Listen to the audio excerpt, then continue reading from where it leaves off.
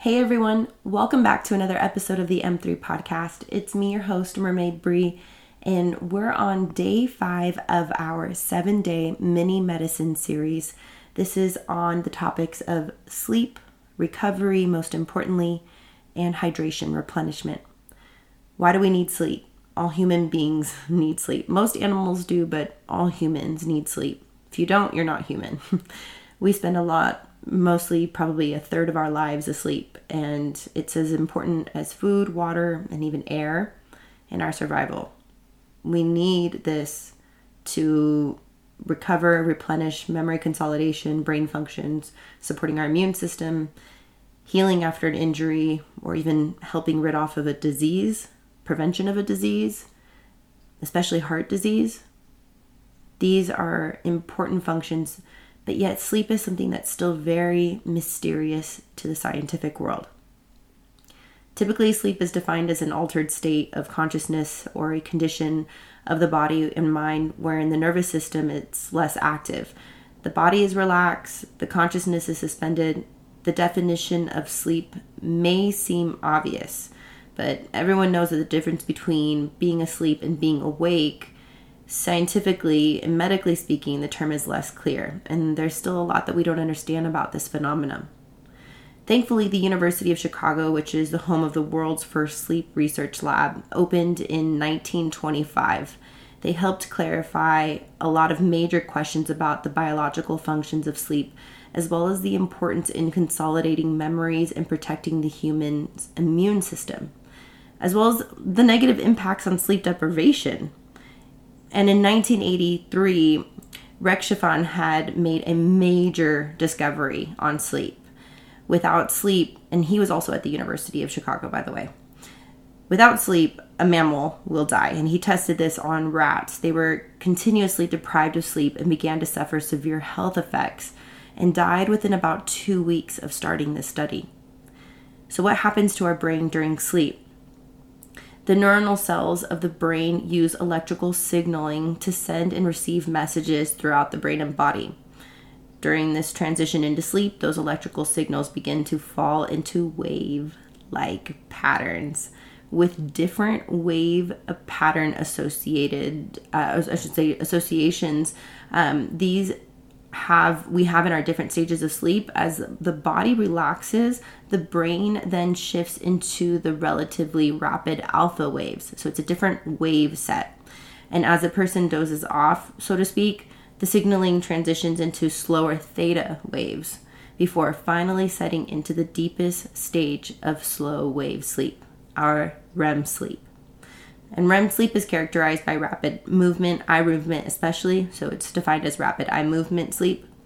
And this happens behind the eyelids, and the brain creates patterns during REM sleep that closely resemble those awake during our time our brain is functioning. It's also the stage of sleep where dreams occur. The brain will cycle through these various stages of sleep several times per night, and they take about 90 minutes to 2 hours to complete one single cycle. I want you to remember that it's not about the time that you spend asleep. It's about the amount of cycles that you complete. And that's not in one night. I would rather you look for the cycles you need to complete in a week's average. So somebody who might get 2 to 4 nights of sleep one night could get 9 to 10 hours the next night and still be able to recover the same as somebody who is getting 6-7 hours each night. For the ability to improve our health by sleeping more, I see this with people who have sleep apnea, and it's called continuous positive airway pressure. So people who are receiving CPAP treatment for sleep apnea, they can improve their sleep quality and lower the risk for metabolic and cardiovascular diseases. A lot of people with sleep apnea tend to be more of obesity demographic, and this is something closely related to heart disease and sleep especially. So patients can prevent this as a prediabetes or even injury or disease prevention, and this will help lower their resting heart rate ultimately. And you want to be able to I'm trying to think of the word for it, be at that lower rate where you have a lower recovering heart rate, to be able to provide your body more adaptability, more space for when your heart rate does increase or change, and that you have more room for expansion, kind of like a spring, which creates a cushion. And the more cushion we have, the more adaptability we can have with our heart to excite it, to relax it, all the variants that come in between. I just took a dose of Core 21 right now, and I don't take this every night, but whenever I'm in high stress environments or my thoughts seem to feel overwhelming, this is a staple in my nighttime routine. It has ashwagandha, which contains several bioactive compounds, including a group of substances known as withanolides, and withanolides have been associated with anti-inflammatory and antioxidant effects. Gamma-aminobutyric acid, or GABA, is a chief inhibitory neurotransmitter that reduces neuronal excitability throughout the nervous system. This helps your body stay more relaxed, not get so excited, kind of like a stimulant of caffeine would get you into that state. Kava, that's one of my personal favorites. I actually was introduced to this in Fiji in natural form. And it's an extract from a shrub that helps reduce stress and anxiety as well as boost quality of sleep. 5-HTP is in there. That's a natural serotonin enhancer and improves your mood. Melatonin, it's a hormone secreted by the pineal gland, which inhibits melanin in formation and plays a big role in our sleep in response to the brain's time spent in darkness. We are so turned on by our phones, blue light, everything that's just in the natural ray of sunlight, that this is very important for us to shut off our brains as we shut off our phones. Cellulase is another digestive enzyme that converts cellulose into glucose. There's proteases, breakdown of proteins into smaller polypeptides or single amino acids, and lactase. These are digestive enzymes that catalyze the breakdown of fats and turn them into fatty acids, glycerols, or other alcohols. And I think of these as fat-burning digestive enzymes that people don't realize help you recovery-wise burn fat naturally. Our body needs to burn fat in our sleep naturally. That's one of the biggest ways that we do so. And there are other things that are blocking us, and this is a great way to help get your health or even just your quality of sleep back on track so you can get your health back on track. I think about the quality of water as well, and I've been very inspired. I hope to have her on this show soon. Her name is Tracy Dews. She trains with a friend of mine, and she's also a friend of one of my friends and clients. And I've been very inspired seeing her talk on my friend's podcast, and even just talking with my other friend who trains her about water, simply water. She is known and very well known for her personal experiences and struggles with water and how she's been able to improve her knowledge and also share that knowledge with others as to why not all water is the same, and trying to figure out the healthiest types of water that are best for you. So we know that water is critical in keeping our bodies functioning properly, as it makes up probably 60 to 70% of the human body. These statistics have been very common lately. Same with gut health. And they make up every cell, tissue, muscle, and system required. That's what water does. We are mostly running water. And this goes without saying that hydrating ourselves is essential for supporting our organs. But most people, we've been recommended to have 8 glasses of water per day. I would like to challenge you to match your body water intake in pounds to fluid ounces of water. So someone like myself, who I had mentioned earlier is 137 pounds currently, I should be having 137 fluid ounces of water minimum, with electrolytes, with whole foods. And it's up to the person if they're fasting, now that I'm thinking about it. But back to the topic of water. Which water is the healthiest to drink? Structured water is, by standards, the healthiest water. And it's been an altered state, or it's created in an altered state that's formed as a hexagonal molecule cluster. And this cluster is believed to be a highly structured water known as H3O2. It's living water. It shares similarities that are uncontaminated by human processes. So the pros in this are that their molecules are charged and they hold energy and recharge and hydrate the body better than ordinary water. It's providing long-lasting hydration. The cons in this is that there still needs to be a lot of studies on this as it's brand new. But right now, it's the number one. The other version of this is your spring water. And spring water to me is my favorite right now. I'm actually all about drinking spring water when I can. And I will no longer choose purified water, which we'll get to that topic. It's not terrible, but it is not my favorite in general.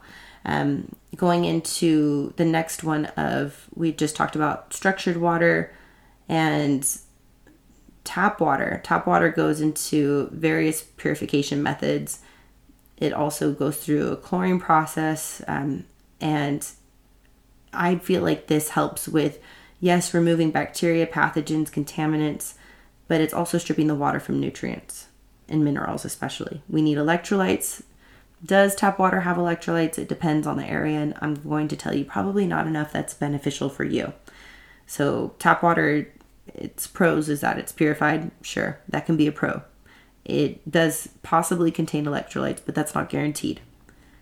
And it's cheap, readily available. You don't need plastic, and it's by then definition eco-friendly. Cons are that it does lack nutrients. It's got a distinct odor and taste and can maybe in turn feel unappealing to the person. We can taste when water feels or tastes different in our taste buds. This also could contain harmful compounds like microplastics and chlorine. And I think about if you're somebody who's having tap water that comes from possible sewage contamination or other environmental effects, just thinking of Erin Brockovich, you want to make sure that you have other filtration systems like distillation or osmosis. Those are going to help remove pollutants and make the water clean and safe for drinking. But it also will remove essential minerals. So you want to think about mineral water. There's sulfur, magnesium, calcium. These all come from underground sources, and they're protected in underground mineral springs. They create this salty like taste, and they're full of electrolytes. There's a great amount of research on this out as to how it lowers blood pressure, and it really does help improve muscle and bone integrity. I would say that mineral content lowers blood pressure, boosts muscle growth, and improves bone density. But the cons of this is that some brands might have higher levels of sodium, so you need to be mindful of that. And it is a little bit more of a costly option. Now, going back to spring or glacier water, I have literally put water, 5-gallon jugs into my house. I got a water subscription. I did all of this in the last 2 months, 6 weeks, because of listening to a podcast. I'm a sucker for them too. And I am now noticing differences in my face. My acne is improving. And it's not to say that I have acne at all, but I've noticed that with temperature changes or season changes, that my face and my body will undergo different changes as well. So having quality water and focusing on that, I stopped using water enhancers, like drink flavor enhancers, because I actually like the taste of water again. And I'm appreciating water at its simplicity. I think that it's cool that we can have filtered water, but be mindful of stores that are selling Aquafina, Dasani, Smart Water. All of those are purified waters. But things like Icelandic Glacier or Fiji water, Arrowhead, those are natural spring waters. Opt for those. They come straight from the source, and they're less likely to contain contaminants. They also contain a good level of essential minerals, and they're refreshing to taste. But the con in this is that it can still contain contaminants, and there are things like metals and nitrates, chlorine, or other unwanted elements in there. So you could also opt for distilled water. This is where you then purify by boiling it and turning it into a vapor, which then captures the gas and condenses it back into a liquid state. So is it safe to drink? Yes. And it undergoes its own type of purification process. So this will remove contaminants like sulfur and sodium, but it does come to question on if you can drink distilled water every single day, because we need those vitamins and minerals. And if we lose that long term, we might even lose our hydration or ability, or our ability to taste that water, the quality of it in long term. So the pros on distilled water is that it's a good option for tap water, and it can contain, the tap water that contains chemicals and pollutants. It's a good option in replacement of that, but it doesn't have vitamins or minerals and can negatively affect your health through mineral leaching, which is something that I've learned from Tracy Dews. And if you have an opportunity to go find her, please do. I'm a huge fan of her work, and she talks about the fact that purified water, and not all water being the same, can actually dehydrate you when you drink more water. The irony. This is something where alkaline water comes in, and you think of people who don't really have access to other sources or natural spring water. You can get alkaline water and have minerals put back into it. So alkaline water has a pH of 8 or 9, where usually tap water is like a pH of 7, and it's considered one of the healthier waters to drink because of those properties, and it helps the body remove free radicals. This would include like diseases, inflammation, and helps properly oxygenate the body. When we have these alkalinated waters, we can hydrate the body better, and then we can also remove free radicals like I mentioned earlier, but this also helps better distribute oxygen and help us recover. Back to that recovery that we were talking about. The cons in this is that there's more research that needs to be done on alkaline water, and it could change the stomach acid levels long term. So we need to make sure that we're doing things that help us prevent pH imbalances. So you just want to make sure that if it's lowering your pH levels of the body, that you're doing things that help keep your pH levels neutral or at that 7. The last thing I just want to tap on really quick, literally tap on, is purified water. It's a good option if you are looking for a primary water source that isn't contaminated, but it does contain, it doesn't contain minerals or electrolytes. So it does mean that it's stripped or removed of all of the good things. So think about somebody who's having whole wheat bread versus sourdough or white bread. You are stripping the nutrients of the grains in that bread that most people would want to have when they are having a fiber-rich food. So make sure you're taking in the nutrients. I hope this information helps. Drink your water. Drink the right water for you. Add minerals. Get your electrolytes in. And get good quality sleep. Take care, everyone, and I'll see you all on tomorrow's episode.